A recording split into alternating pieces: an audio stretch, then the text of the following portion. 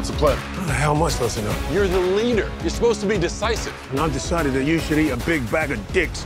If this whole beach was completely covered in dicks, and somebody said I'd eat every dick until the beach was clean for liberty, I would say no problemo. Why would someone put penises all over the beach? Who knows why madmen do what they do? Garbage in, garbage out.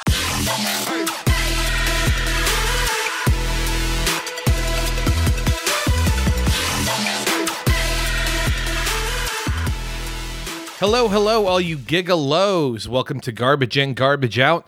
I'm your host, Kelton, and I'm joined, as always, by my amazing co-host, Grift. How's it going, buddy? It's good.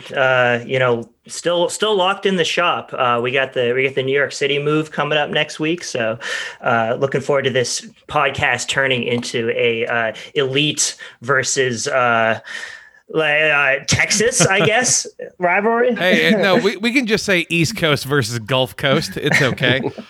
We'll meet up in Florida in the true sign of compromise at some point and work through our differences. But joining us this week for the season 2 finale of Gigo is Grim from the Greatest Depression Project. Grim, how's it going? Great. How you doing? Life could always be better. I'm fascinated, though, by the name of your project. Would you mind telling us a little bit about it? Yeah, it's going to be a deep dive on different aspects of the Great Depression. A lot of citations going through history, kind of aiming for something dense and produced.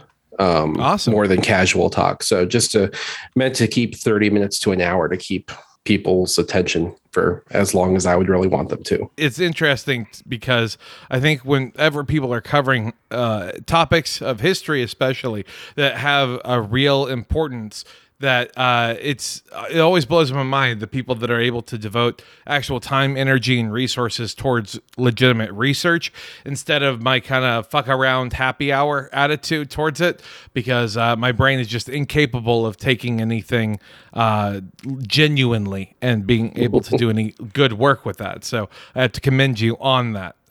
That's why we invited you onto this dumb movie podcast. So my apologies in advance. No, this is great. Awesome. Well, this week we are going to be talking about James Gunn's and DCEU's The Suicide Squad, not to be confused with the 2016 Suicide Squad. This one is not sequel, but a sequel. The basic premise of it is that Harley Quinn, Bloodsport, Peacemaker, and a bunch of other people from the Belle Reve prison join Task Force X, aka the Suicide Squad. And they're dropped off onto this enemy-infested island called Corto Maltese to destroy a Nazi-era laboratory that holds a secret experiment known as Project Starfish. Gee, I wonder what Starfish could stand for. Who's to know? It's kind of what you saw in the trailers is exactly what you're getting with the movie. So I don't feel like we're sold a false bill of goods here. What did y'all think about the film? I thought it was definitely a calculated use of like the DC visual aesthetics, with definitely heightened up to an R rating compared to their normal superhero universe stuff, and then just sort of fed through the Marvel character quip machine. I know, Kelton, you had done some documentation on like just how many of the crew of the production in pretty much all the different areas, like it's just pretty much all it's all coming up Marvel. Listen, man, I didn't want to be that guy, but like the second I was like, I wonder who the cinematographer is, I wonder who the editor is, costume design, makeup, second unit, art director, production design, set decorations. Oh my God, it's all Marvel. He just cherry picked people either directly from Guardians of the Galaxy or from other Marvel movies that have come out recently, and so it just blows my mind because this is a Marvel movie that has the DC reskin over it. Yep. That's okay. Pretty much it. Yeah, no need for any more podcasts. All right, thanks everyone. Time for plugs. There is a little bit of like bad 70s action, but a lot of the bad elements of said bad 70s action was transported into it as well. I know Gunn has talked about this movie as being an homage to 70s war movies, and I hate when people use that terminology, especially in the superhero subgenre, because maybe you had like one shot that was kind of an homage, but I didn't get really a 70s war movie vibe from it whatsoever. I've also seen people describe this as like a big budget trauma movie, and I also didn't think that it was a trauma I didn't movie. get that vibe. No. I mean, I thought that there were certain James Gunn isms in it, but it wasn't anything particularly unique. I thought, oh wow, that the whatever it's called, the admin people have a personality. It would be great if I hadn't already seen these exact character types in The Cabin in the Woods, but it's fine. Yeah. I guess. Yeah, I literally wrote down in my notes about the betting scene, betting Cabin in the Woods, because it was literally pretty much the exact same office dynamic of the of the deep state in this case, like the sort of supervillain bad guy containment like branch of the U.S. Expanded U.S. military intelligence like branches that would result from like superheroes being in the world. So it felt a lot of like both like sort of making fun of the incompetent deep state, but also just casually having the Suicide Squad do a pretty much just like a My Lai massacre of a village when they it's a comedic beat though. Come on. Yeah. It's good. It's like, wasn't the point of the 70s and 80s war movies when the characters did that was like, whoa, this is fucked up. But here it's like, this is funny. They're just walking through and he's like stabbing a sleeping guy multiple times up the abdomen with a knife. Like, oh, this is a comedic bit. Yeah. Oh, well, you see, that's actually the trauma somehow. Yeah. I'm having my cake and eating it too. So I guess to before we dive into the actual plot, to give a little bit of backstory here, as we all know, James Gunn directed Guardians of the Galaxy 1 and 2. He's going to be directing 3. Meanwhile, DC's original Suicide Squad movie was directed, air quotes around that a little bit, by David Ayer, who released a finished project to DC, who then submitted his movie to the trailer company that cut the first trailer for Suicide Squad, and they said, hey, how about you re-edit this? They did, and then they said they needed 10 weeks of reshoots, and then David Ayer was forced to do that. He wasn't happy about it. What came out as a result was that bastardized version of kind of serving two masters, a bit of massive tonal shifts. And then he subsequently got booted from the sequel to Suicide Squad, and as well as the Gotham City Sirens project, which of course became Birds of Prey. And meanwhile, James Gunn was getting fired by Disney because a troll campaign by Mike Cernovich was talking about how James Gunn was a pedophile. Do we remember that? Yep. It really worked out well.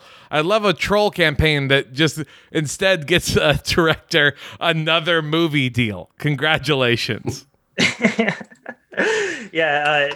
Talk about putting less conservatives in Hollywood. Like, seriously, didn't exactly the grift did not pan out there. As we've seen, especially with how James Gunn's comments have aged as he's going and doing pressers, and DC is not tying into the Disney mandates the way that Marvel certainly does. So he's saying these like stupid fucking things, like trying to pick fights with Martin Scorsese, and then talking about how like no one actually watches movies really in theaters. They remember their home viewing experiences instead. It just a whole bunch of stuff that is, I don't know. The best comparison I have is like watching Tom Brady when he was with the Patriots versus Tom Brady in Tampa, of where like it's two very different people. One is like much more loose and is willing to shoot from the hip and say just dumb, cringy things.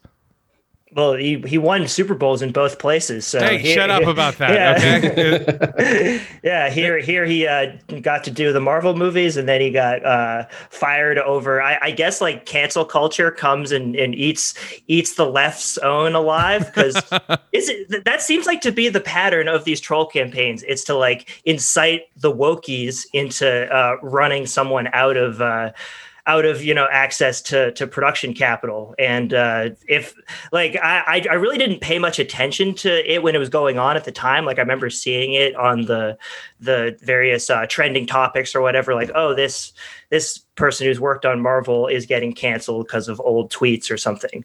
But like just sort of thinking about it from what their grand strategy of it is, like they were trying to, like the right wing I guess like accounts that were spreading it, they weren't gonna cancel them by their own actions. It was like inciting a woke mob into taking them down. That's exactly right. Yeah. I mean, they were trying to just be the spark that would light something up, and then it did for like a day and a half, and then Disney panicked, and then they fired him, and then they like a month later they were like, "We're so sorry. Please come back.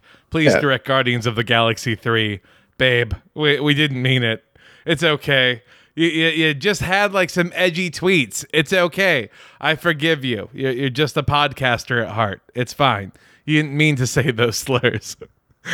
They got mad at James Gunn for the one time he was funny. Yeah, we've seen what like new James Gunn thinks is funny.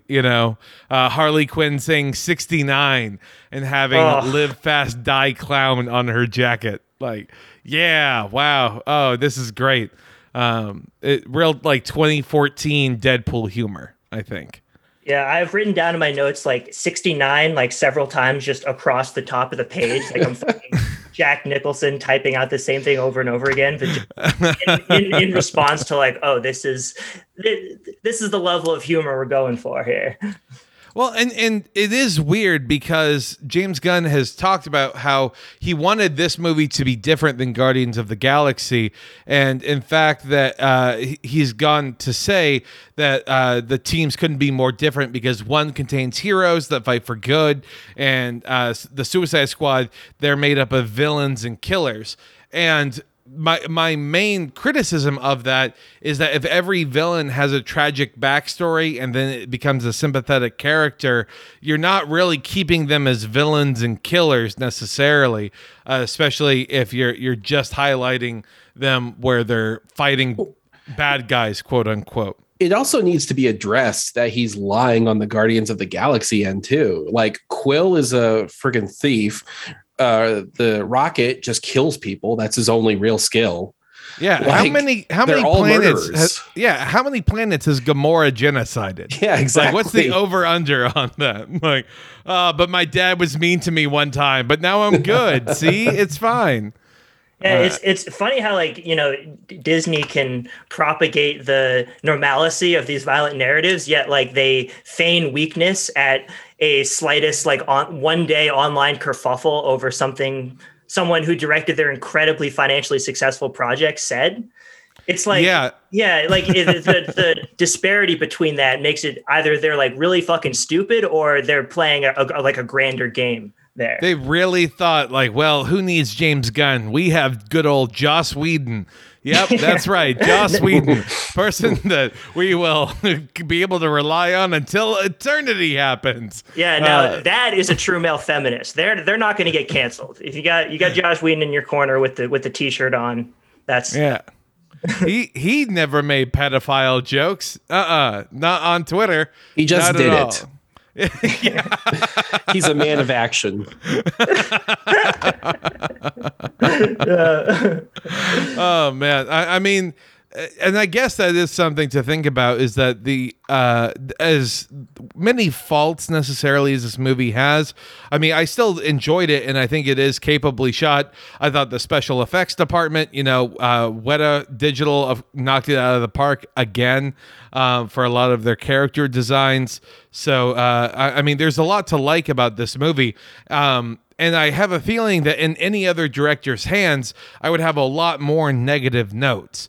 And so my issues with this film are mostly that it's created a blueprint that I think there's going to be a bunch of shitty knockoffs of. Similarly, like when Tarantino first stepped onto the scene, there were 1,000 different knockoffs of him.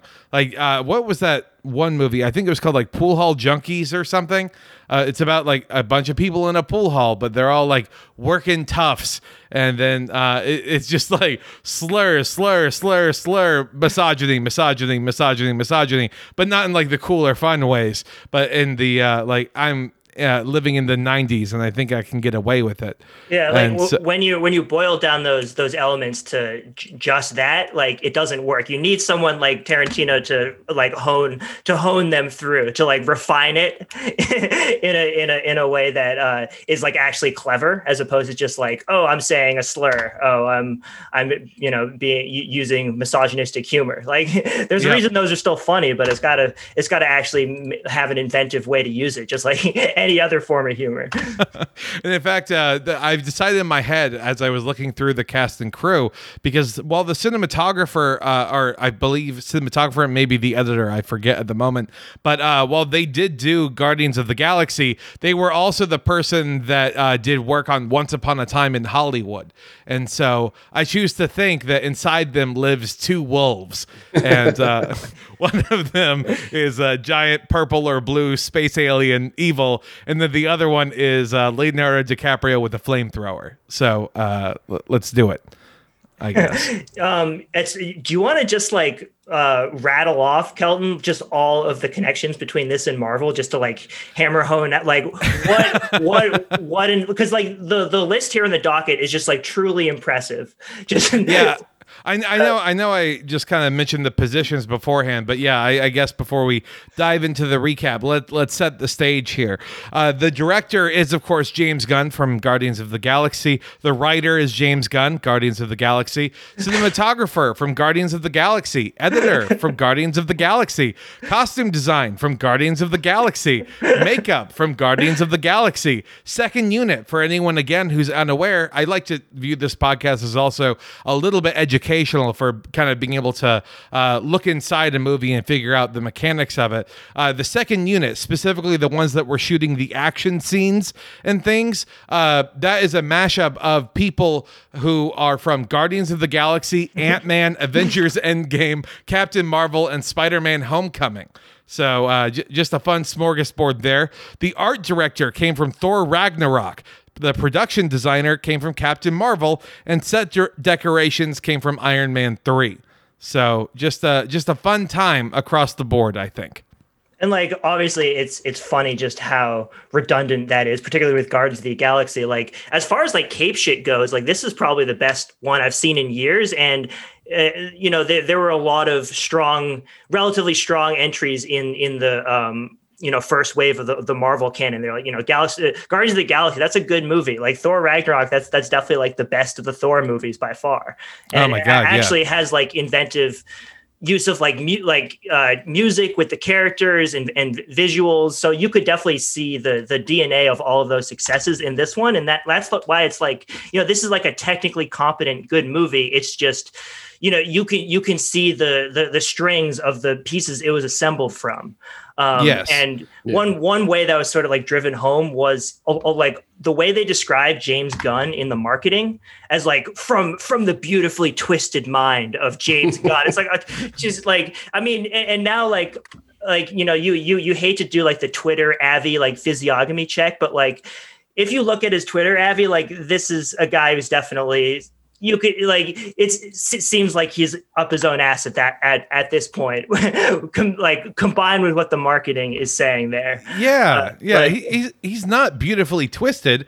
I would just say from the director of Guardians of the Galaxy comes an R-rated version of a DC take on Guardians of the Galaxy, and then just go. You know what it reminds me of? I had a coworker who came up to me once, and I was listening to a podcast or something in my office. They went into my office, they heard it, and I hit pause, and they kind of laughed, and they were like, "You know what? I'm in some really sick shit too."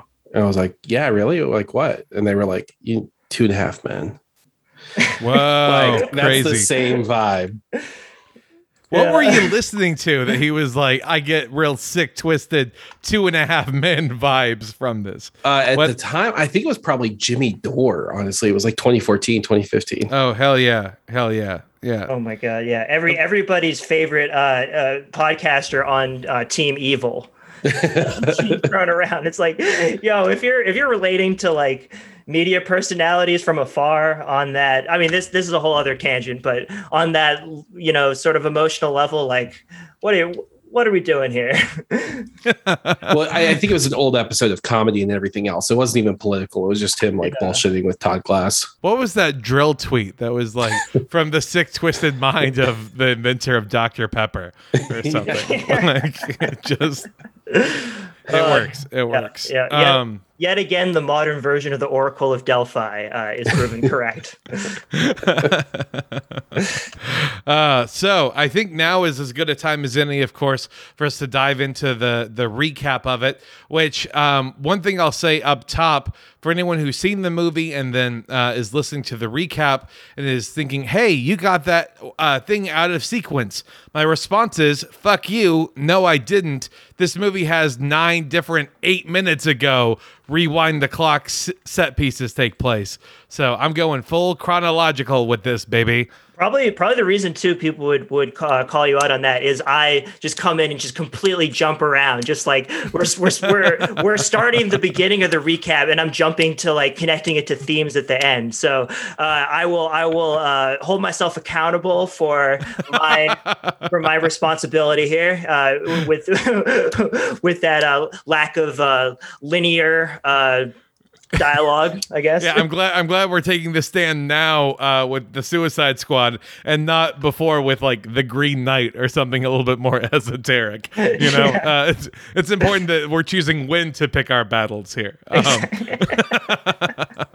The Suicide Squad, which I think still should have been called Suicide Squad 2 or Newicide Squad or Twoicide Squad, or hear me out, another Suicide Squad. Ooh, all those titles could have worked, I think, better. How about Rebooticide Squad? Ooh, see, that I really like that one, but I think if we get a third movie with yet another different Marvel director, we'll probably go that route instead. Yeah, because it's bombing at the box office, so they're probably going to reboot it the third time now. Hey, it can work, baby. We'll bring back Rick Flag again. That's right, no questions asked. He totally didn't get stabbed in the heart. So this thing starts as like a sequel-y non-sequel, so we get like 30 seconds of refresher and we're immediately thrown into the story. So I do enjoy how we're kind of hitting the ground running in that we see that there's a team of folks led by Waller's subordinate Colonel Rick Flag. They are hopping out onto the beach. There's a sequence like at the very, very beginning where we see Michael Rooker in prison while Johnny Cash's Folksome Prison Blues plays, which was just a real kind of hat on a hat moment for me. Because, man, for someone who's known to have such a creative soundtrack, I thought, oh, okay, so this is what we're getting instead. We're just keyword name searching song titles to fit into the movie. Great. Michael Rooker is introduced as a bit of a badass of sorts. He is there through the exposition. He lands, or he goes up in the helicopter with them, and they land on the beach. And they have to dive out of the helicopter and land in the water at night and then swim towards the island. Just immediately, one of them drowns. It's Weasel. No one checked to see if Weasel could swim. So I thought that was just delightful, especially knowing that Weasel is played by Sean Gunn, who is James Gunn's brother. And so it's just nice to see that there's some family loyalty until the end. Yeah, I enjoyed all the comedic beats about how just incompetent the deep state was. Like they just, pluck Weasel out of his cell. It's like, didn't it say like he ate like 20 something children? That's right. Yeah. So, either, just due to incompetence or the lack of care for their prisoners, they're just going to throw them out there. No idea whether you can swim or not. Just immediately drowns. and here's my follow-up question. What was Weasel going to do? What? He was going to eat people. He was going to eat people in like the village that they just kill every man, woman, and child at. Hey, I guess it works. I'm just thinking, like, not a lot of innocent kids on that war-torn island. So, best of luck to Weasel. Oh yeah, they were killing him regardless. Remember, these are dangerous people. And I forget. That's right. Yeah. I don't know. One of them is played by Pete Davidson, so I couldn't really believe that they were that dangerous. Oh no, not them. The people on the island. Oh yes, that's right. That's right. Corto Maltesians. Corto Maltese. Yeah. I love the DC fake countries still. That and the fucking Sokovia Accords over in Marvel. Just they're gonna keep on. We're rolling with it, huh? I like to in my headcanon, in my like alternate history headcanon, I like to think that like Corto Maltese came about from like the Knights of Malta colonizing somewhere in the Caribbean, and then I mean they might as well have colonized the island. I mean it's like conquistadors with Cuba, you know? Yeah, like I was just thinking Cuba the whole time. Yeah, no, it was definitely like a Cuba stand-in, and then you could have had Buttigieg's dad be the general. That's why there's no dogs on the island. Yeah, the real Marxist as the revolutionary general, and then his slick neoliberal son comes in and just gets stabbed to death after getting like making a marriage proposal. Hey, some people just can't handle rejection. It's the way it goes. So Pete Davidson, he plays Blackguard. He's apparently sold everyone out, though. He immediately gets shot in the face. I was like, hell yeah, take that, Pete Davidson, or whatever your character is called. I don't know. I hate his whole shtick. So I was so excited. You have no idea how happy it made me to be. Okay, good. I was like, no matter what, this movie is at least getting 1 star. Okay, let's keep the tally here as it goes. You got to see Pete Davidson's entire face blown off. Like that's at least worth like the first 10 minutes of streaming on HBO Max to see. Oh my god, yeah. The first 10 minutes, which will only take you 12 and a half minutes to watch due to the stopping and starting that takes place on their goddamn TV app. Yeah, but if you watch it on their mobile app, it never crashes. So I think we have to do a big eye emoji into where they're pushing media consumption. It's all going smaller. It's all going handheld. They put their alpha team on the mobile development versus fucking like Bad News Bears over on the web app side. It's just so fun. I know people are probably tired of us shitting all over HBO Max, but my response to that is they're a multinational billion-trillion-dollar company. Fuck y'all. Like, we're going to have some fun at the fact that they can't program a basic app to run. So yeah, they're one of the 6 corporate conglomerates that like control all media narratives. So excuse us while we go off on them for a bit. Yeah, their inability to hire good programmers has ruined many a Gossip Girl viewing for myself. And even worse, it's the Gossip Girl reboot too, where they're all woke and diversified and they're conscious about their privilege. Yeah, they feel guilty. Yeah. As they fucking should. I hate that my dad is the CEO of this rich company, but I love money so much. I have a drug problem because of my guilt. That's my struggle this season, I guess, that I have to overcome. Whatever. Fuck the whole premise of it. Gossip Girl, my struggle. that's the tagline for the 2nd season of the reboot.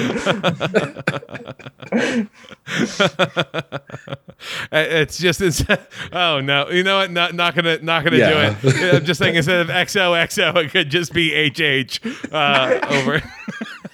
Just 2 lightning bolt emojis for like the social media campaign. HHSS. There you go. Yeah.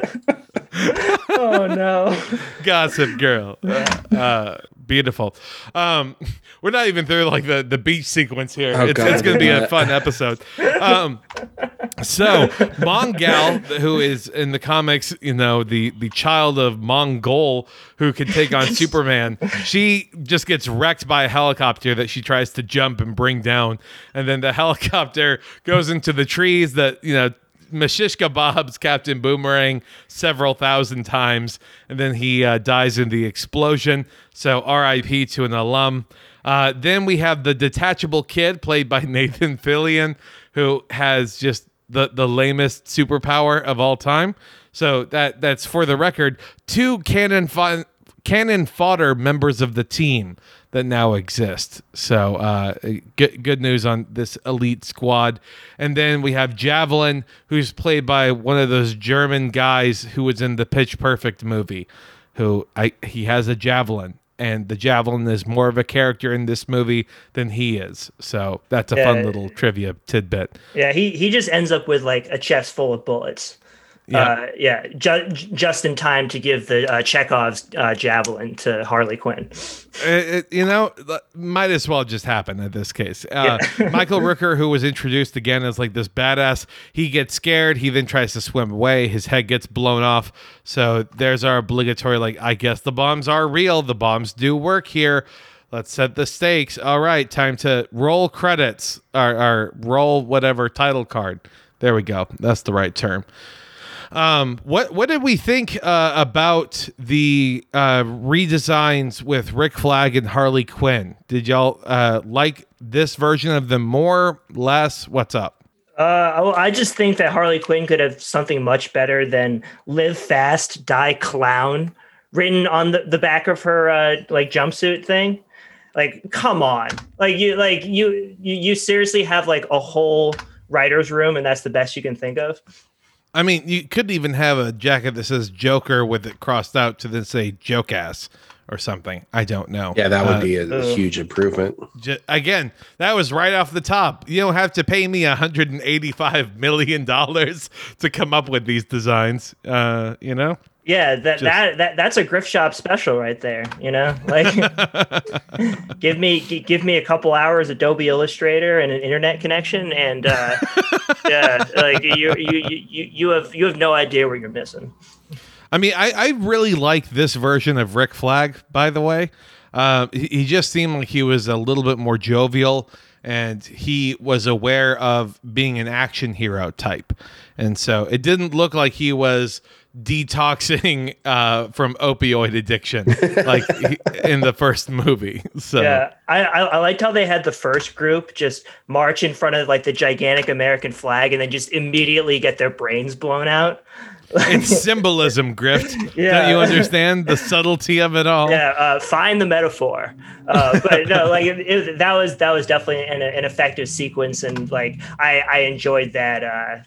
Like entrance fake out, because like oh this is the Suicide Squad we're getting introduced to, you know, they have the heartfelt or sort of revealing of vulnerability moment for the guy with like the long blonde hair who gets his head blown off, just like, oh, he's trapped in his cell, he's an outcast, he's throwing his ball and killing birds because he's lashing out at the world, and then just immediately gets his head blown off to establish that the deep state, you know, while they may be incompetent, they aren't fucking around here.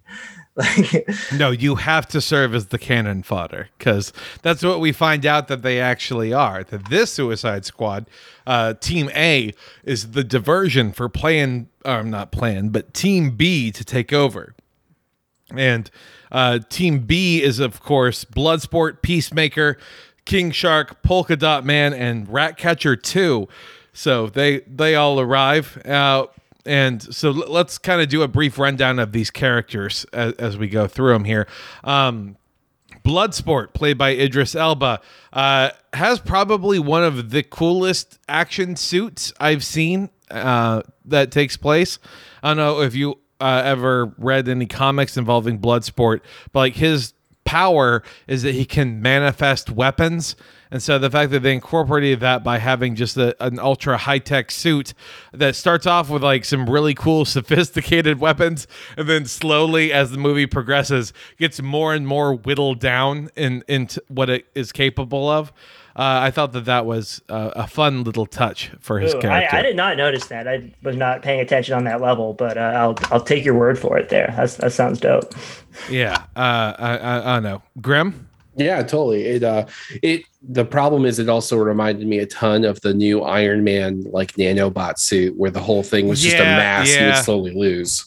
Yeah, no, unfortunately, I was thinking like, just he should have an Iron Man suit at this point. Like, and if he has one, why doesn't everyone have this exact suit? Like, this suit could do a lot of good for a lot of people. But that IP is owned by Marvel. So, yeah. Oh no, we can't have anything that's similar to Marvel. That hasn't been the story for 80 fucking years. Can't officially do the same thing. But like, have you seen that graphic going around Twitter where it's like who would win in a fight, Optimus Prime or Iron Man? And it's just like a tiny little fucking Iron Man. Sorry, buddy. I don't think you're gonna be able to stand up to that one. No, he'll be okay. He'll survive. It'll be fine. Maybe, unless he gets caught drifting in space, or he doesn't have a drink in hand, so he gets the alcohol shakes. But it'll be okay. This character, by the way, of Bloodsport, was originally supposed to be Will Smith reprising his role as Deadshot. But then Will Smith, I forget what movie he was filming, but he wasn't able to do this movie. And so then that's kind of what made the way for Idris Elba to arrive. And then John Cena plays Peacemaker, who I think is the most Captain America parody that I've seen. Like, it seems like he's coming right out of like the 1980s Captain America grimy movie that was made, where he had the painted on ears on his helmet. One? No. That Dolph Lundgren one was the Punisher. I'm talking about the one that starred J.D. Salinger's kid. Oh, yeah. Okay. Yeah. He was real basically piece of shit. He was basically doing their version of Homelander in this one. Yeah. I mean, and I think that it was a fun twist because, of course, having someone who is, that out there and that much a believer in peace and liberty, the line that's going viral right now, of course, of like, I will defend liberty. I don't care how many men, women, and children I have to kill to protect it. Just a good Join character the line. resistance. Originally the role was supposed to go to Dave Bautista, but Bautista was instead starring in another movie we've covered on Gigo, Army of the Dead. So specifically a question for Grift, but Grim, of course, I'd love to hear your thoughts. Is this a better fit, or would you rather see the roles reversed? I think it would have been really interesting to see him in he basically plays like the Homelander, but mashed up with the actual Captain America, because because Homelander, like, that character is just a fucking twisted, outwardly affected by his deep like sexual fetishes character. This was a much more like emotionally restrained version of that like all American killing machine that this sort of character is like sort of serving in these different like movies and series, because they're obviously poking fun at like American empire and our like ubiquitous violence around the world. But like to have that be Dave Bautista, who's like a he would come across as someone as like a Hispanic person in that role, which I think would do a lot more interesting things than, like, he was sort of a placeholder in Army of the Dead. Like, I feel like you could have swapped him out with someone else and it would have been given the same impression. But like, yeah, I think his actor in that role would probably lead to more talk and buzz than just sort of like John Cena doing Marvel quips and like standing in his underwear. Like, yeah. hey, John Cena is looking good. It's nice to see, by the way, when like 2 years ago we were all ripping into John Cena when that photo of him in the polo and the jean shorts came out, and we were like, what the fuck? Why is he looking like this these days? Oh, it's for a movie he's doing. Okay, well, my apologies to my past comments that were made about John Cena's lack of style. Lot to learn, I think. Okay, let's see. Oh, King Shark, of course. Who doesn't love knockoff Groot, played by Sylvester Stallone? Congratulations. What a role. Yeah, well, what if Groot ate people in their sleep? is Yeah. is I the mean- sort of R-rated DC twist on that Marvel premise. You know, and I thought, you know, if you have the formula from Guardians of the Galaxy, no need to change it. You know, like, Yep. let's not mess with it too much. One thing, this is a little bit polarizing, at least for me, was Polka Dot Man. How he has these new powers in the movie versus what he has in the comics. But he has a lot more mommy issues in this movie. And so I think it kind of counterbalances each other, in my thoughts. What do we think about this character? I don't really have any other frame of reference for this guy. Like, this is the first time I've seen him appear in a piece of media. So Oh, really? Okay. yeah, Okay. yeah. But Grim? Yeah, I read him in the comics, and to be honest, I thought it was kind of for the screen. It was much better. Yeah. Like, I had so much fun with the faces being overlaid on top of everything as part of his illness.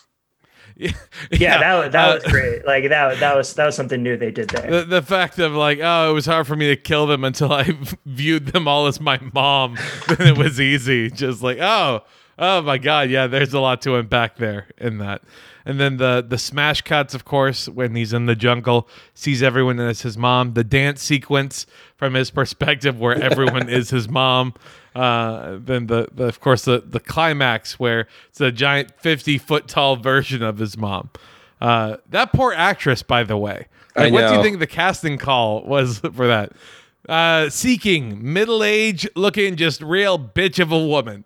just someone who looks like they're gonna fuck up their kid developmentally is what we're looking for. Yeah, we're basically looking for the woman character model of all the women in like Far Side cartoons.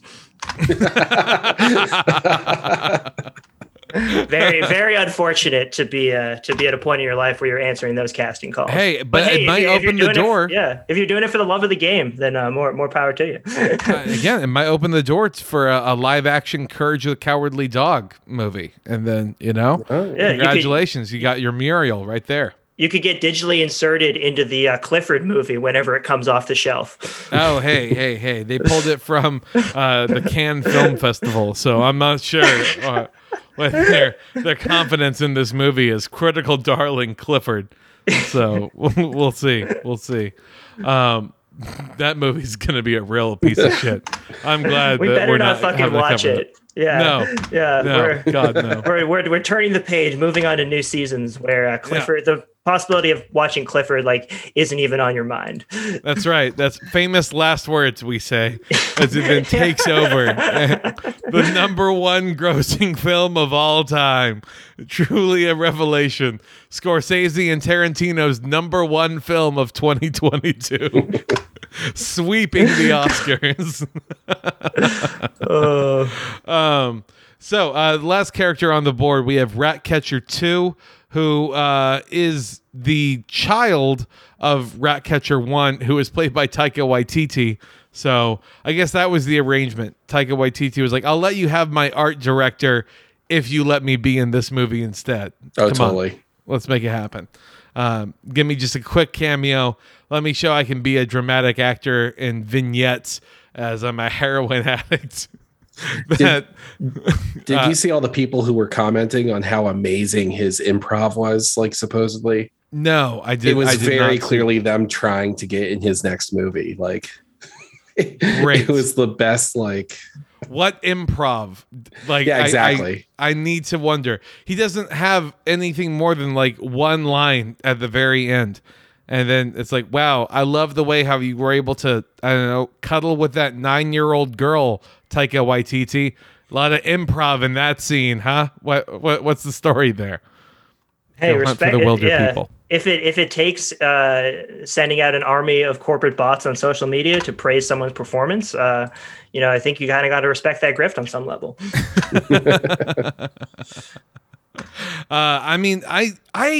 I don't know, man. I just couldn't really get behind Ratcatcher 2. I forget her name in the film, but they call her Ratcatcher 2.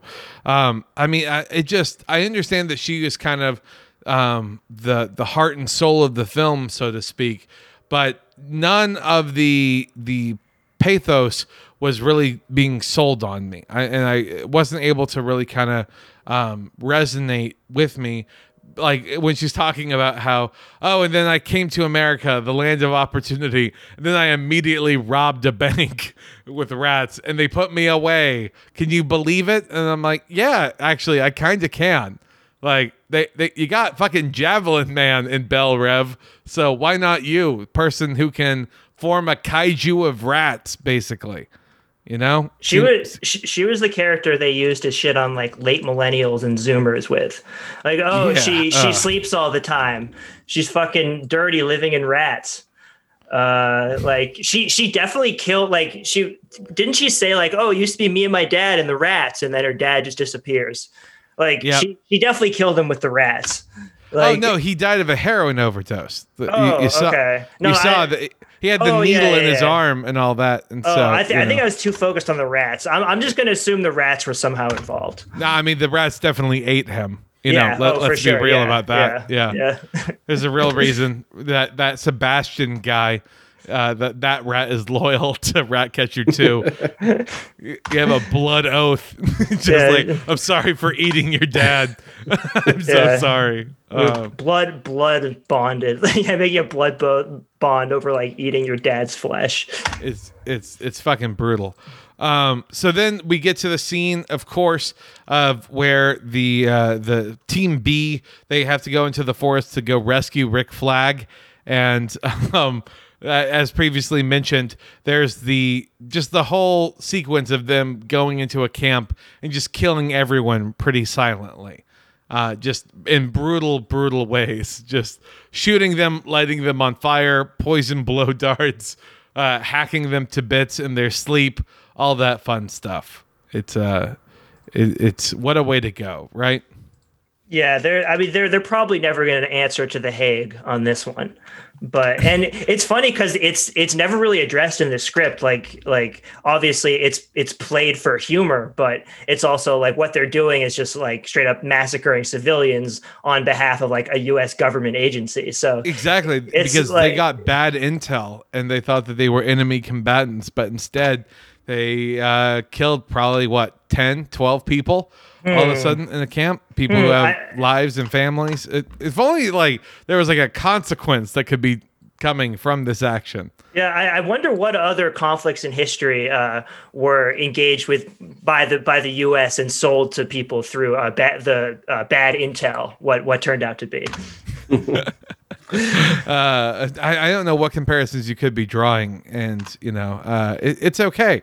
That's why we don't need to be thinking about the other big thing, the 1980s Project Starfish that is taking place on the island. No, not at all. Actually, probably before I get into that, let's talk about Harley Quinn a little bit. Because she kind of disappeared for a bit of this movie. She pops back up because she's taken prisoner, and then she goes and she visits the president. She basically gets like her own mini movie in the middle of this thing. Did y'all get that impression as well? Yeah, it felt like a short they wanted to do somehow. Yeah. I mean, it's plot armor in the best possible way because she is able to survive. Not getting shot by the soldiers, then she survives by being in the pit. Then the president wants to meet her, so then she survives that way. She then is able to hang out with him the whole day and have a couple of fun, light, lovey sequences. And then she just straight up kills the president of this country because she has bad boyfriend issues. That she saw a lot of red flags in this guy. Yeah, she saw the David Foster Wallace books on the shelf. Yeah, he had a Bukowski poem on his desk. Really went out of its way to endorse and codify traits of the toxic female. So James Gunn, do better. I mean, it was interesting to see, especially with her action sequence as she's doing her escape. just it highlighted the fact that she is kind of crazy and that she does have this mental break from reality where like the blood becomes flowers, becomes animated birds and things like that that is surrounding her. When she's like gunning down all of the soldiers, she's just like pooping flowers. They're just like coming out her back end, just propelling her down while she's like machine gunning these guys down. I wasn't going to use the word pooping. I was going to say it's like a Louisiana pontoon boat with the water kicking up, but it's flowers instead. Yeah. To each their own, though. She was, yes. It was spraying out from her from behind. I mean, it just kind of was one of those things of where I think they were trying to keep Margot Robbie happy because the last thing they want is to upset Margot Robbie because then they wouldn't have any of that sweet Harley Quinn merchandise. Yeah, like, well, she was a character, her character is well established within the DC universe because it's relatively popular and it's made money for them. So like that's the one that they keep around. Like if from the original Suicide Squad, like if another character had been the hit, that's the one that would be getting included in the reboots 5 years later. You hear that, like, Jai yeah. Courtney? You thought Captain Boomerang was a successful hit. Not big enough, you son of a bitch. Yeah, like imagine like they thought he initially thought that they were bringing him back for the whole movie because of how popular his character was, and then just gets murked in the first scene. And then just oh my god! Finding that out.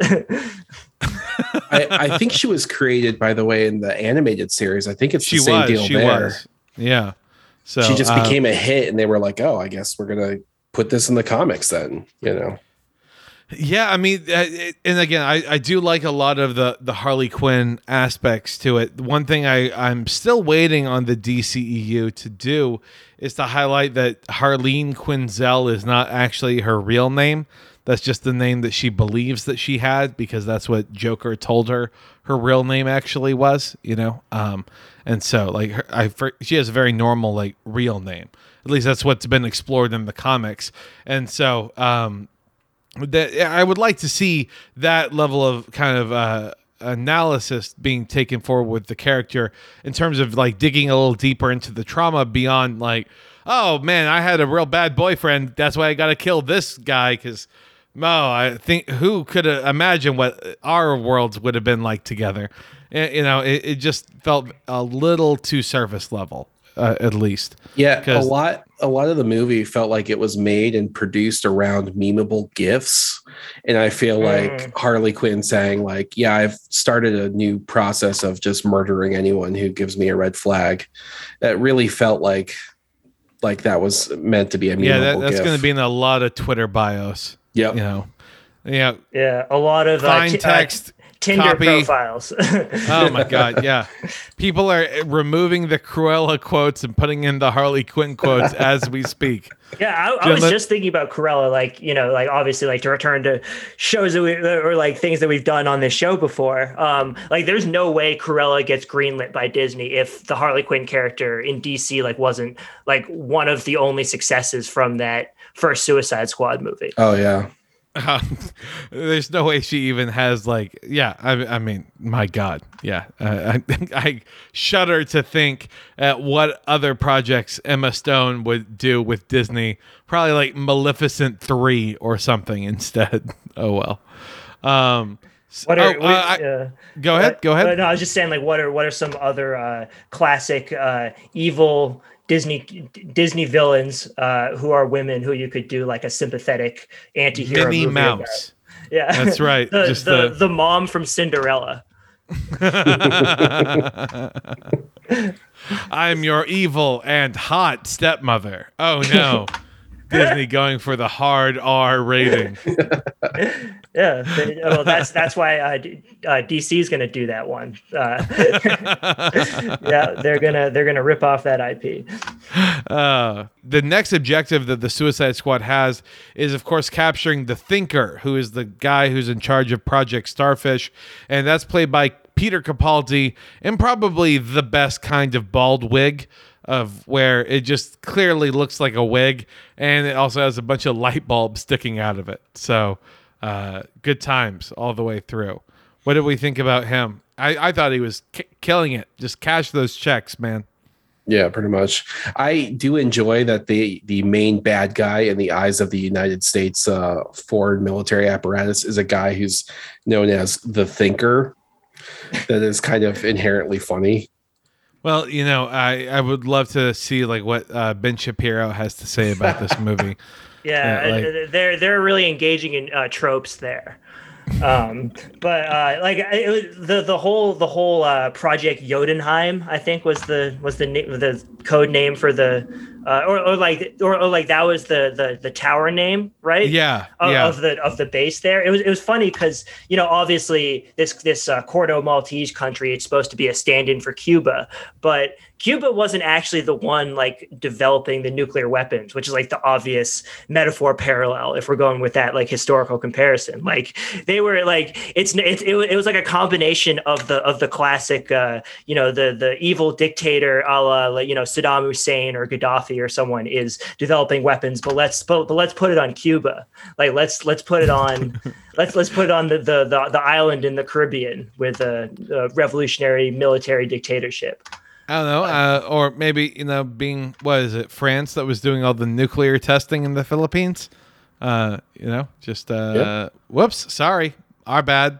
Yeah. On that, here's $36 and a pat on the back. Don't get too much fallout from it. Y'all will be fine. It was, I think, kind of the first sign that maybe there might be other factors at play. So that then, as the Thinker is guiding the team into the laboratory. And then the big reveal is that it's actually, Project Starfish is the giant Starro the Conqueror. And instead, it's the U.S. that's been funding this project. And so they're not really there to stop it so much as to get rid of any evidence of U.S. involvement in this.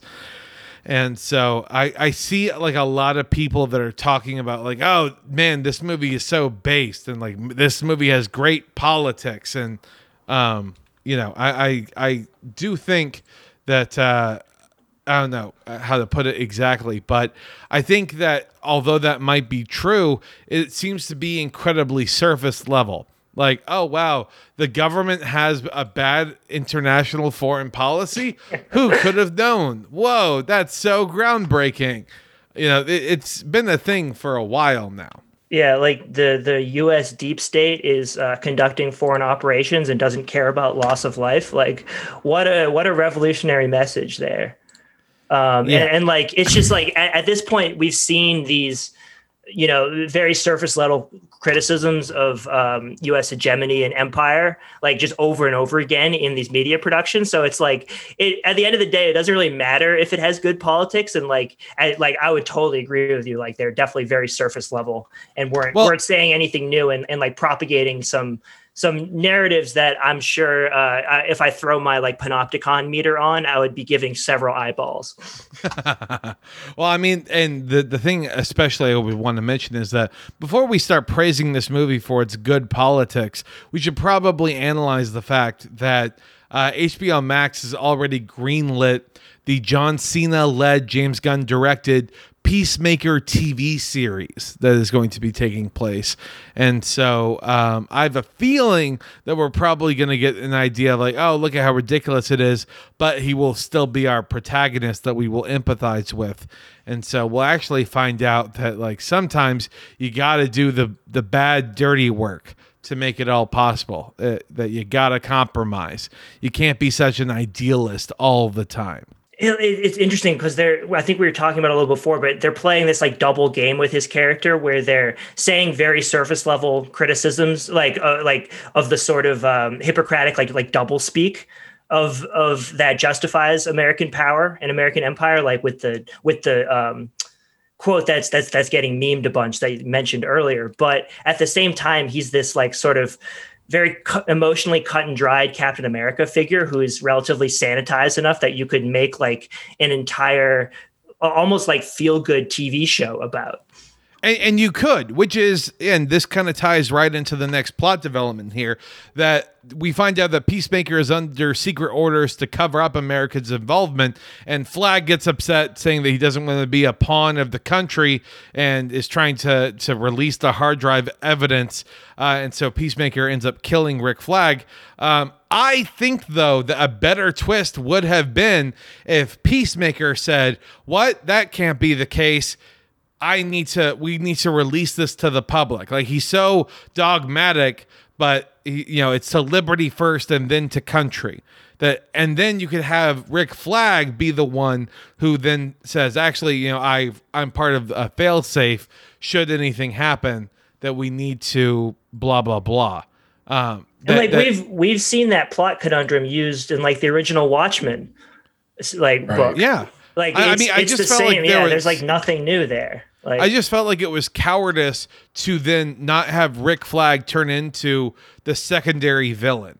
But I think it would have been an interesting twist to have. Yeah. Or just both of them. Well, I mean, you got to still have them fight each other. Come on now. Like, how are they going to fight each other? Well, Grim? I can fight everyone else. We got to that's what sell I'm the saying. action figures, Grim. That's how it works. Come on now. Yeah, Don't be ridiculous. We need them both to fight in a bathroom, like the end of Batman versus Superman. when you got those. It's the same soundstage. They just green tinted it instead. Yeah.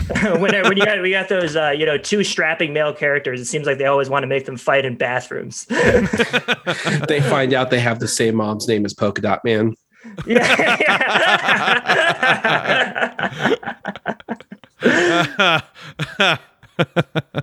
Yeah, her name is Karen. Of course. So yeah, I get it. I thought that might be a slight improvement, especially with the fact that then we are going to be getting a Peacemaker TV show anyway. That then you might as well then just kind of have him suddenly become quasi-sympathetic. If then in the very next scene you're going to have Rick Flag get into a Western style gunfight against Peacemaker. So it's fine. It is what it is, I guess. I did like the callback in about smaller bullets. That was a solid writing line. I wasn't expecting it to come back to that in that way, but it did. So I got to give credit where credit's due. The thing about Chekhov's bullets is you forget about them until they're actually shot. Yeah, everyone's talking about Chekhov's gun. No one ever talks about Chekhov's bullets. Huh? The real important stuff here that's taking place. So yeah, Starro, of course, is able to break out as the explosives that they were setting up all around go off, but only go off about halfway. So then the Thinker dies, and Starro starts attacking all of the army. Peacemaker ends up getting shot.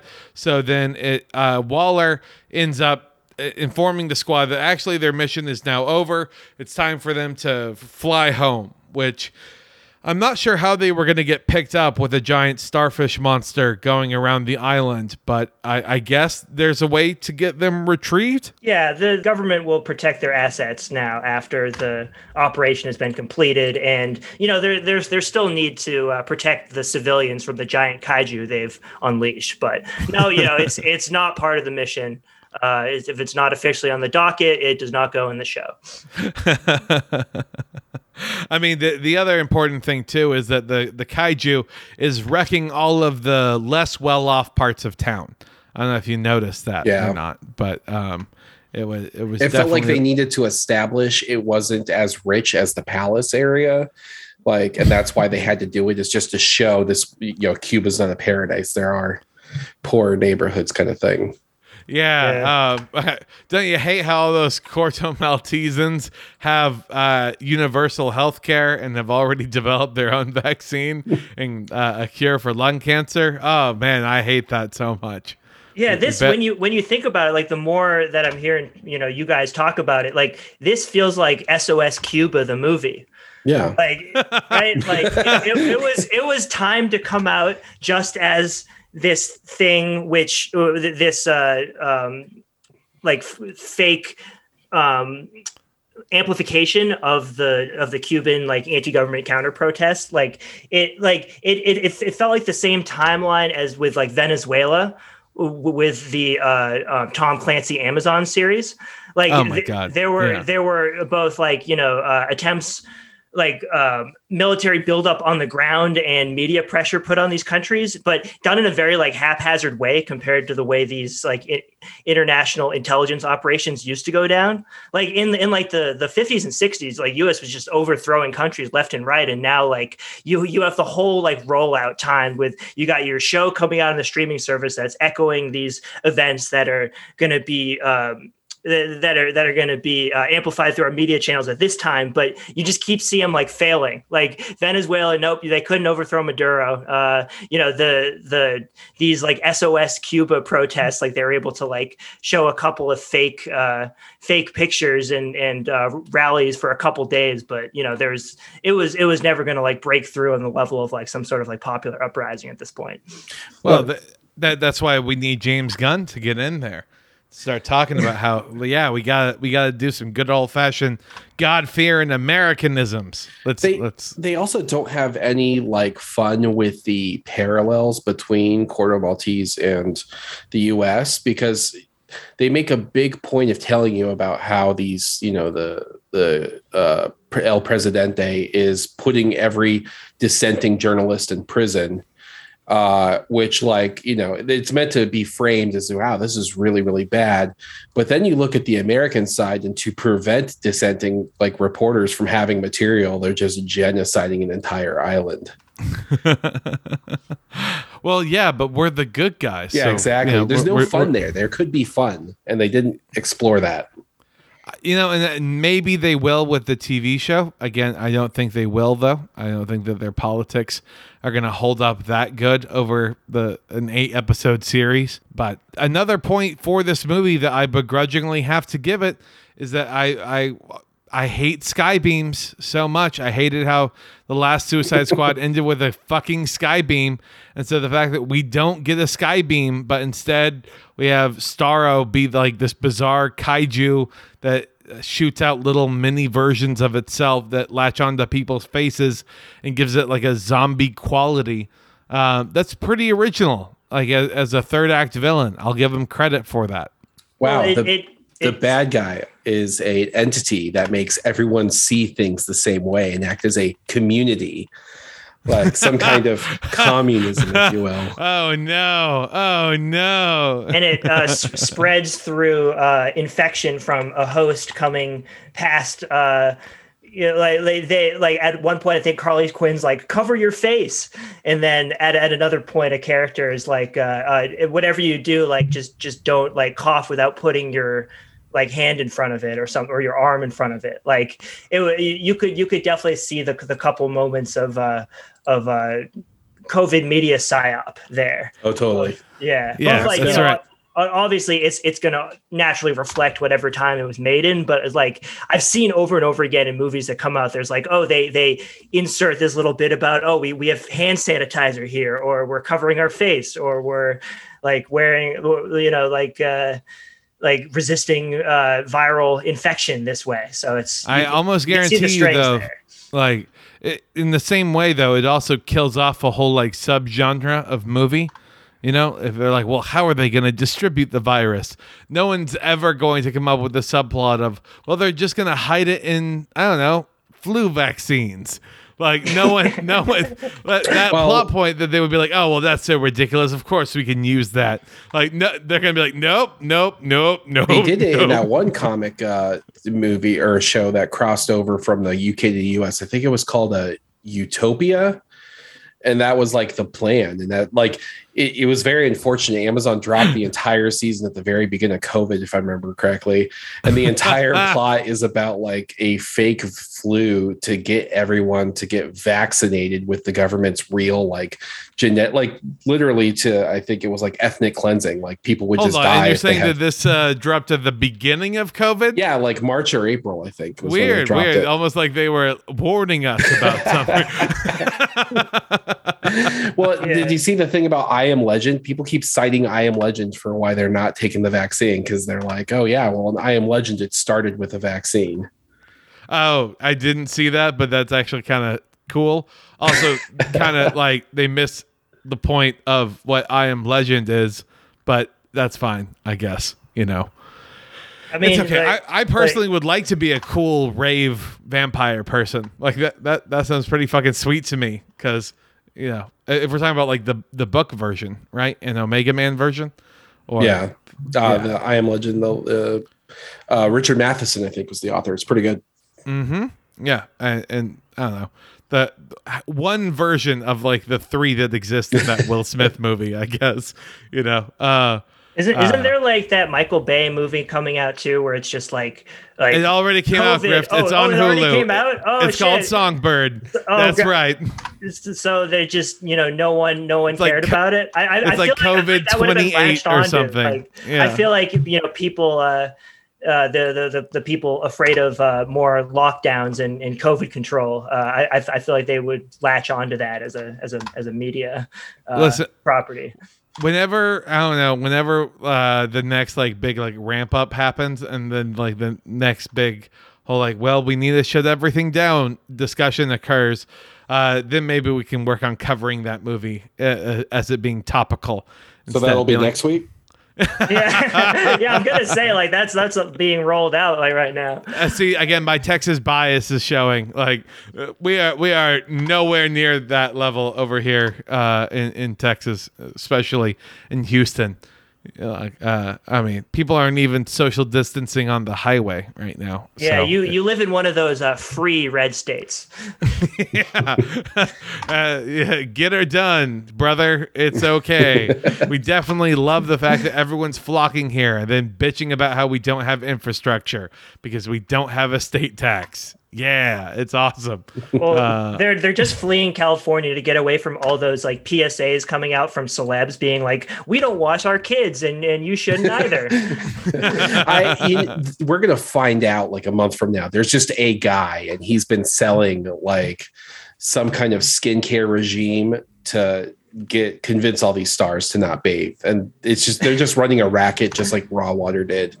Oh, I see. That's a much better theory than mine, which is that celebs already have access to sonic showers, like from Star Trek, and they're just not telling us. And so they're like, "Yeah, no, what? We don't bathe our children at all.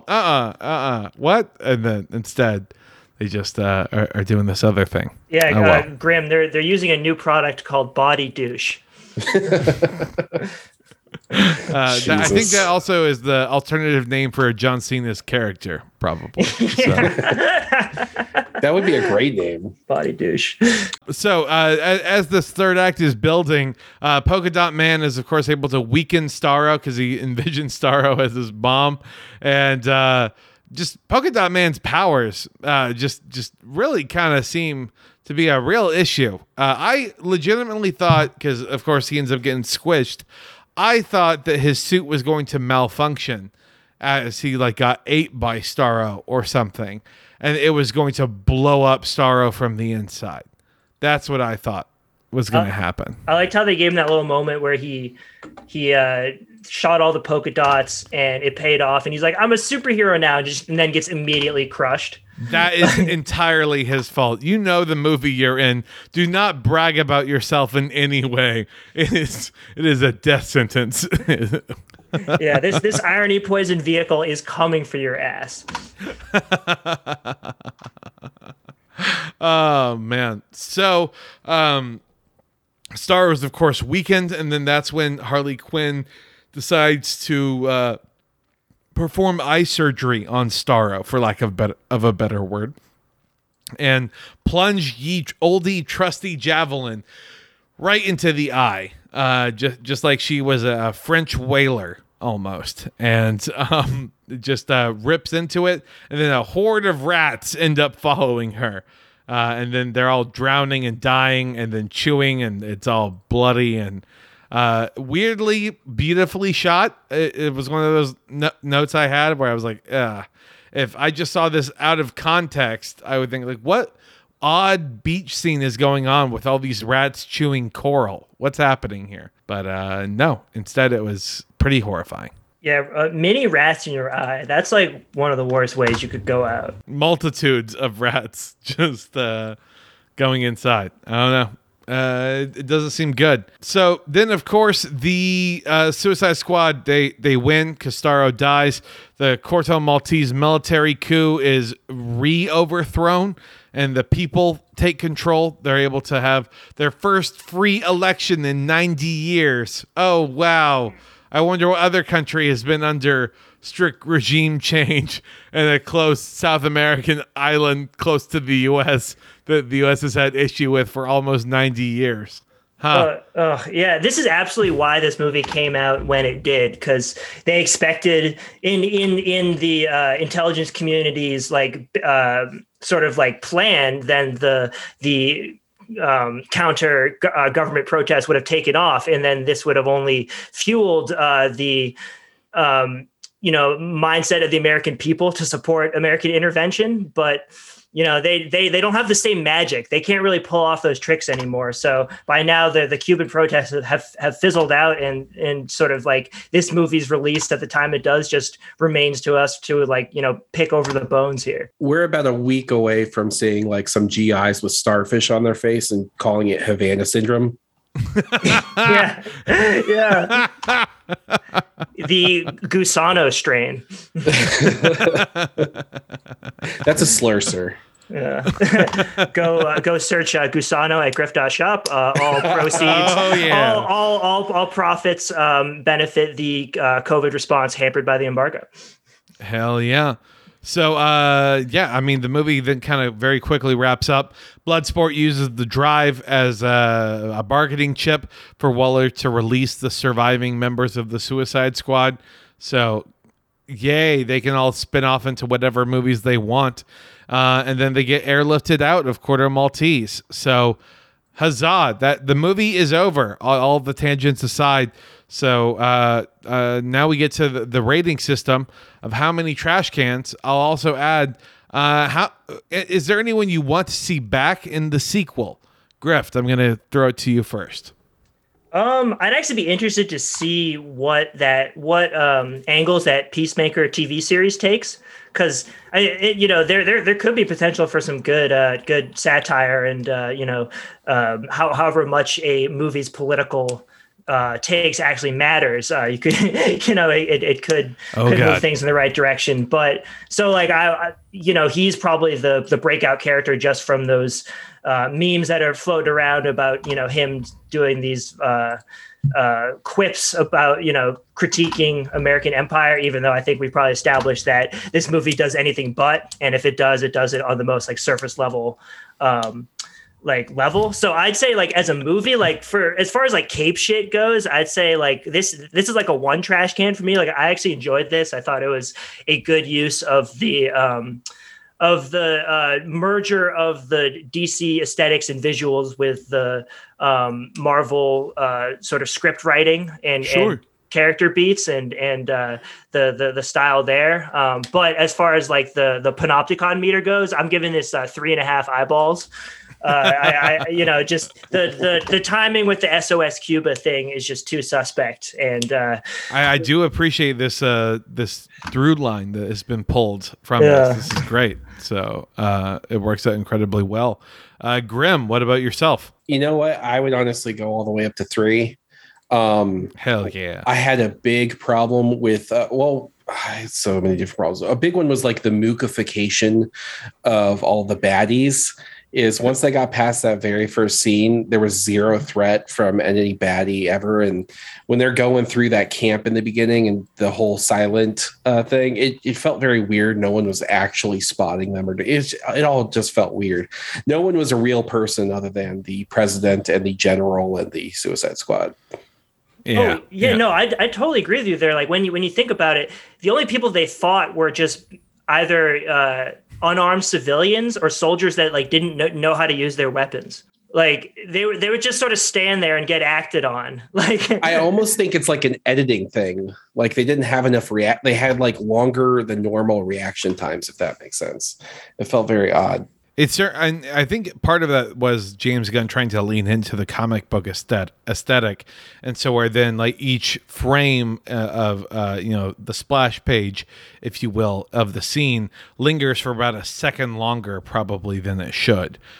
because he's trying to have it be that colorful bit of imagery. For me, I gave this 2 trash cans, so I'm right down in the middle between y'all. Again, I think the mechanics of it are all very solid. I think that there's a lot of positive things to this particular movie, but I really do think that this is the first roller coaster style superhero ride of a movie that DC has figured out how to make. And so I think that now that the formula has been made, we're going to see a bunch of different versions of it start to creep up and take place. And so I think it's going to inspire a lot of 3 and 4 trash can movies in the future. Most notably, of course, being The Rock starring as Black Adam in the Black Adam movie that is directed by the guy who did Jungle Cruise. So congrats, everyone. We get to look forward to that. It's just, how many more of these movies can they make? Like, it's just... I got real sad news for you, Griff. I know, but it's just fucking ridiculous. Like, when are people going to get sick of this shit? I mean, how long are they going to keep on being like 14-year-olds? Because, Well, and also how they only have to go on for so long before that's all movies are. And there's an entire generation who hasn't been raised with movies other than that as kind of the mainstream. Like, that's something to keep in mind.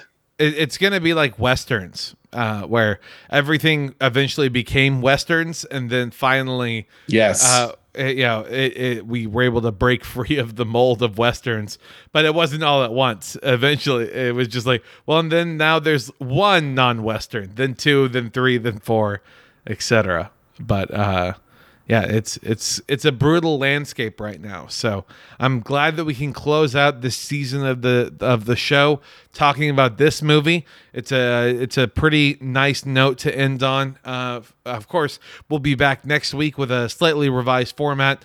We'll be explaining all of that to y'all next week. So there's a quick teaser for that. But let's get into plugs right now.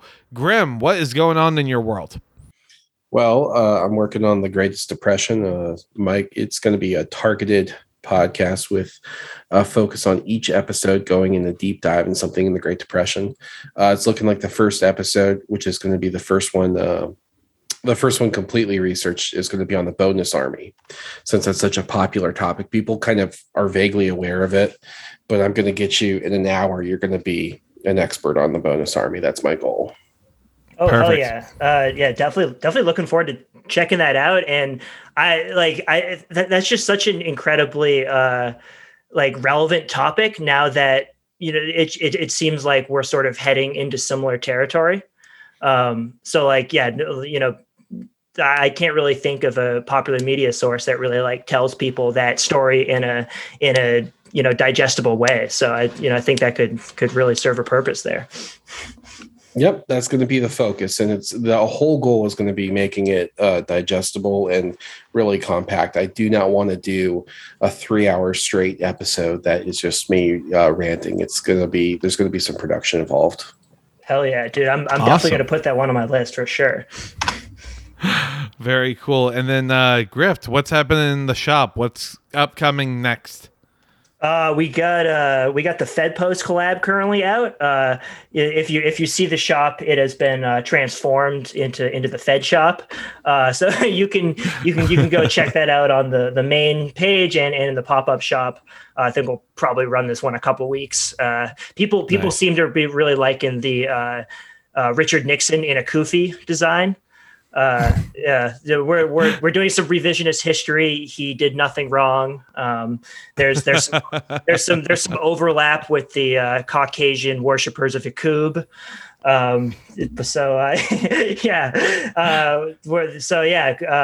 We're probably gonna have that up there for a little while. So yeah, griff.shop, check it out. Hell yeah, dude. Again, alternative history. It's always a good thing. For the actual podcast itself, of course, you can find us on Twitter and Letterboxd at Gigo Podcast. Also, if you want to Check us out on TikTok. I think I found like a new posting formula that isn't going to be successful, but at least is going to be slightly creatively fulfilling there. So find us there at Gigo Podcast, GIGO Podcast. Follow us on Spotify if you're not already following us there. We are so close to 100 followers on Spotify, and it would mean the world because that is the metric that only matters to me. 5-star reviews on iTunes are good, but followers on Spotify are even better. With that in mind, I am happy to close the book on this season. Looking forward to starting off next week. Let's say goodbye, everyone. Peace. Peace. Deuces.